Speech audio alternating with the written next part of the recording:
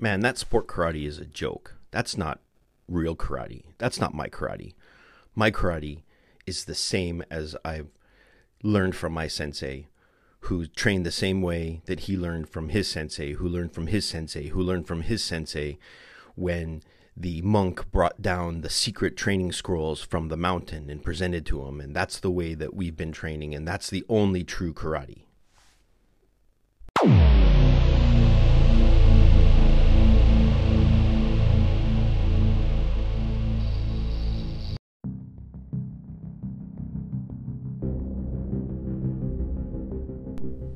Hey everybody, welcome back to the Apex Karate Performance Podcast. This week I want to touch on something that came up recently. As we're getting closer to the Tokyo Olympics in the summer of 2021, the topic of sports karate or competition karate is becoming more widespread, I guess you would say. And a couple weeks ago, there was an article in the Japanese newspaper about how the JKF, the Japan Karate Do Federation, recently replaced one of their head coaches and named a previous world champion to become the head coach, the training director for the Olympic team just a couple months out. And I'm going to read the title and part of this newspaper article. And what drew me to this was whenever there's something karate sports related or WKF karate related that gets into some of these social media and Facebook groups, there's always I find it amusing and in some ways frustrating to watch the angst and anguish and wailing and gnashing of teeth that happen between or amongst or by traditional karateka in regards to sports. And so I'm going to kind of read this article and then we'll talk about a couple of things here. And the title says, Japan's new karate national team head coach turns to science in bid for Olympic success. Then following a harassment scandal in Japan's karate world just before the Tokyo Olympics, former world champion Rika Usami became the new coaching director to strengthen athletes at the Japan Karate Do Federation, introducing a scientific perspective to coaching in a martial arts world that values tradition. Then skipping ahead. After retiring from competition, Usami studied sports science research at the Graduate School of Kokushikan University and scientifically analyzed the difference between superior and inferior kata forms from the viewpoint of movement analysis. Now, I think there's a little bit of the translation from Japanese to English that makes this a little bit unclear. But then continuing on, at an Olympic team practice session, more than 40 cameras were set up in a 360-degree area around the athletes to record their movements. The idea is to strengthen the athletes by introducing free viewpoint cameras, which can synthesize and check the images. Uexa Ayumi, who's one of Japan's female Olympic karate athletes, said, I think it will be difficult to change anything drastically right away, but I want to keep practicing with faith in Usami. And so this was posted in one of the numerous karate groups on Facebook. And as I mentioned earlier, there was an instant wailing and gnashing of teeth about the detriment of karate as it becomes a sport. And one of the first comments, I'm kind of paraphrase a couple of comments here, both for and against. But one of the first comments is by someone who often has posted about negatively or whatnot about competition karate. It says, is karate now moving into the era wherein exercise physiology and science-based training methods will now dictate the most efficient and correct approach to the execution of kata, i.e. Usami Basai Dai, anyone? I see the seminar business booming once this appears to prove itself. Unfortunately, in my humble opinion, IMHO, it maximizes the advantage of the already physiologically gifted genetically. What does this bode for the deshi ordinaire, or the ordinary student in the neighborhood dojo? Is the bar going to be set discouragingly high, weeding out the less competent? And so, before I really go on, I first have to ask just what is karate? What is your karate? Is your karate the same as my karate? In 2021, karate around the world takes many shapes. We have traditional karate, whatever that is. We have applied or practical or realistic karate, a practical bunkai. We have kyokushin, full contact karate, but you can't punch to the face. You have bogu or equipment kumite, where they'll put like a helmet on and pads and go and bang it out. There's, like I said, there's WKF competition. There's NASCA. I think it's the North American Sport Karate Association, which is, even further out there, right? There's just so many different things out there, styles or ways of training or ways of competing, that you can't really even say definitively what karate is today. Your karate is your karate, and it's what you choose to make it. So,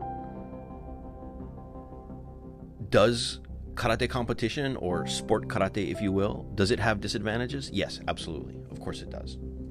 Some of those things that we see in kata, especially, that aren't good, are we see screaming at the top of their lungs rather than a proper kiai. This is something that I was really surprised at when I really started to look at what I was watching on YouTube again, or when these these events are being recorded and put out there, and they weren't like that when I was an athlete. We also see excessive and unnecessary stomping, right, to show power. Unfortunately, even today, we still see gi slapping. And one of the worst things I've seen recently was when athletes started to arbitrarily make changes to the kata, change the directions, or mix two together, two different versions of a kata, and mix them together and change the directions however they wanted. And what makes that worse was not just that the athletes were doing it, but that the judges allowed it and then even rewarded the bad behavior by awarding the victory to that athlete. And then you know what happened? Those kata were copied with the help of Sensei YouTube and seen the very next month at the next competition. So let's talk about kumite for a minute. One of the things in kumite that is often a common complaint is that it's devolved into a game of high-speed tag.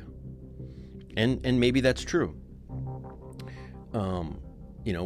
Without really valid techniques, if you will, or self-techniques that could be immediately used in a real life or a self-defense situation. Competition karate can also bring an overemphasis on athleticism, often at the expense of bunkai. Back in when I was competing in Team Kata, I remember I found a note from 1999 where I wrote down on a piece of paper about competition including a bunkai aspect with Team Kata.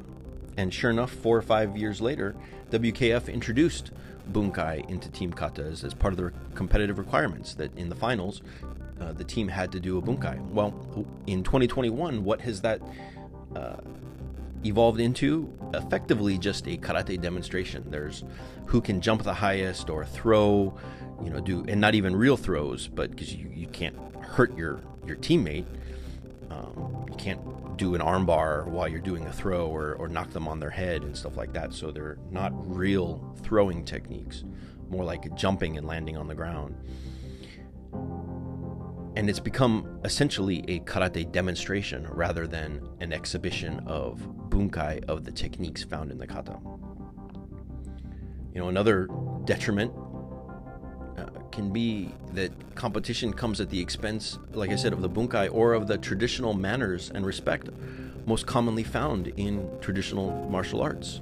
And if you haven't, I talked about that in my previous podcast. And if you haven't seen that, go ahead and check that out.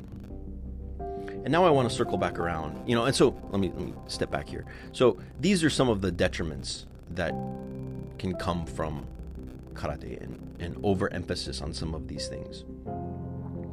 But I want to go back now to the comments from this article about applying science to karate training. And this person says, I don't see this as a major problem.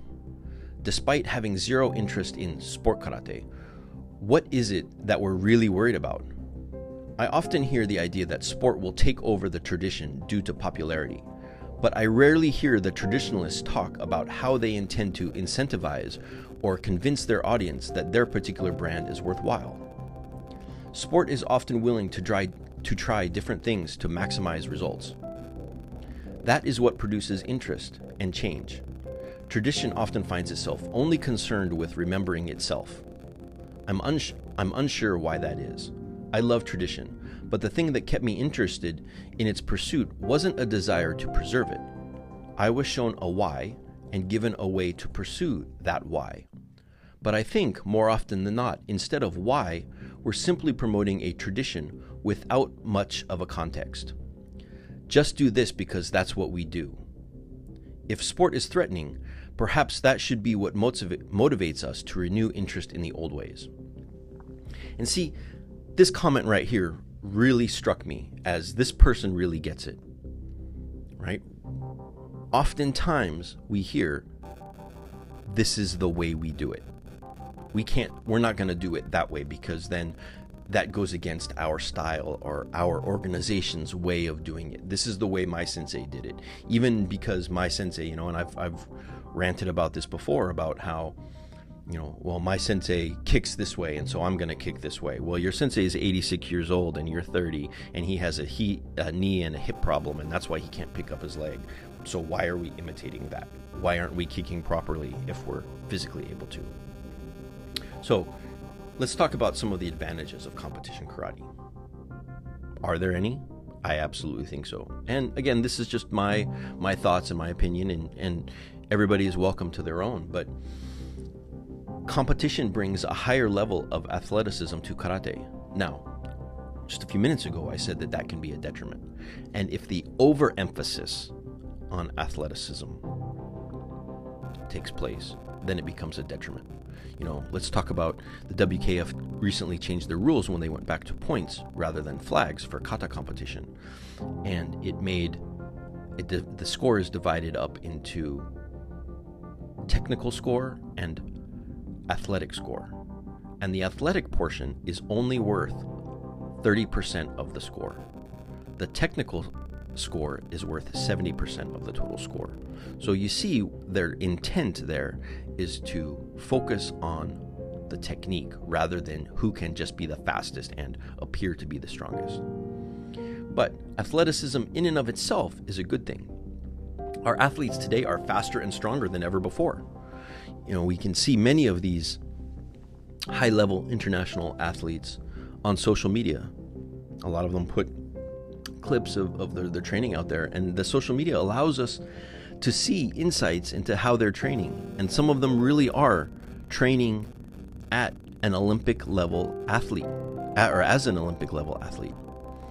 And what's good about this is that this carries over to the younger athletes. And some of these younger athletes are doing some of the same kinds of drills as professional athletes. The plyometrics, reaction drills, using speed ladders and all of these type of things. So earlier I said that Kumite has devolved into a game of high-speed tag. And maybe it has, but there's some things that Kumite athletes, especially high-level ones competing at the WKF level, are good at. And some of those things, one of the most important things, is spatial awareness. Being aware of their environment and how they maneuver in it. Being aware of their opponent's positioning and how to maneuver around their opponent.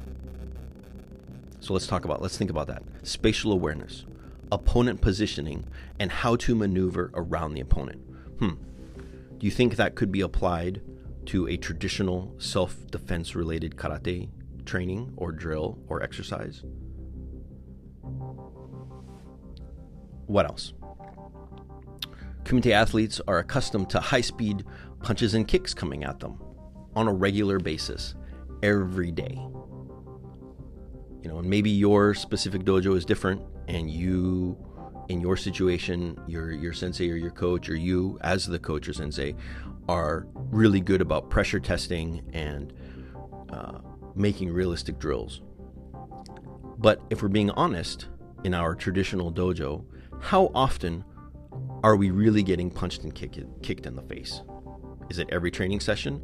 Is somebody coming at us full speed on a regular basis? How often are you required to move at that same level of speed? Are you moving the same speed that you would in a real life confrontation?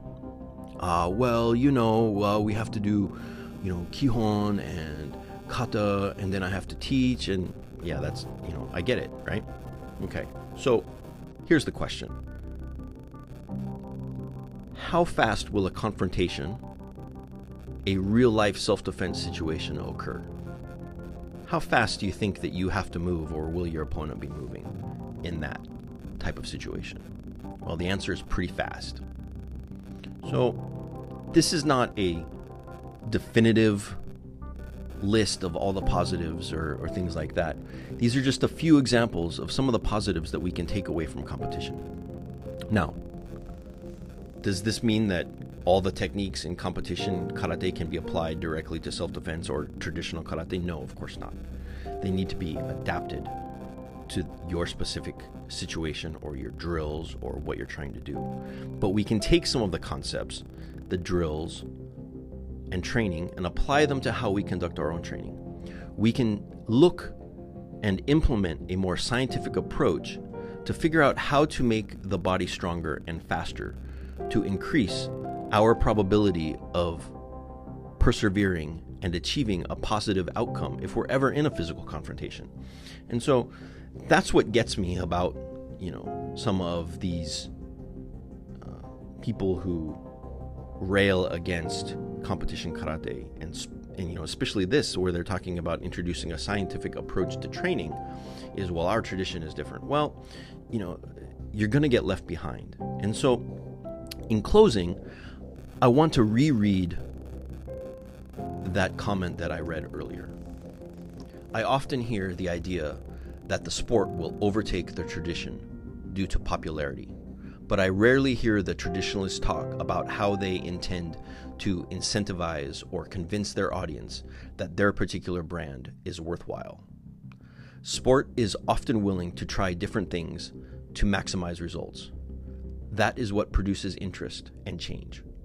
Tradition often finds itself only concerned with remembering itself. I'm unsure why that is. I love tradition, but the thing that kept me interested in its pursuit wasn't a desire to preserve it. I was shown a why and given a way to pursue that why. But I think more often than not, instead of why, we're simply promoting a tradition without much of a context. Just do this because that's what we do. If sport is threatening, perhaps that should be what motivates us to renew interest in the old ways. And so, regardless of our approach to karate, whether it's as a traditional martial art, as its practical self-defense, or bunkai application, or WKF competition, our human performance should be key, whether it's science or whatever. If it's the best way to move the body or increase human performance to make ourselves faster and stronger, then it should be worth a look at, worth considering. Not dismiss it just because it's different. So I'll leave you with that. And again, this is just my perspective, and hopefully I provided you a different perspective, for you to look at competition and how some of the aspects of it can offer benefits to your karate training. Now, go get to work, and we'll see you out there.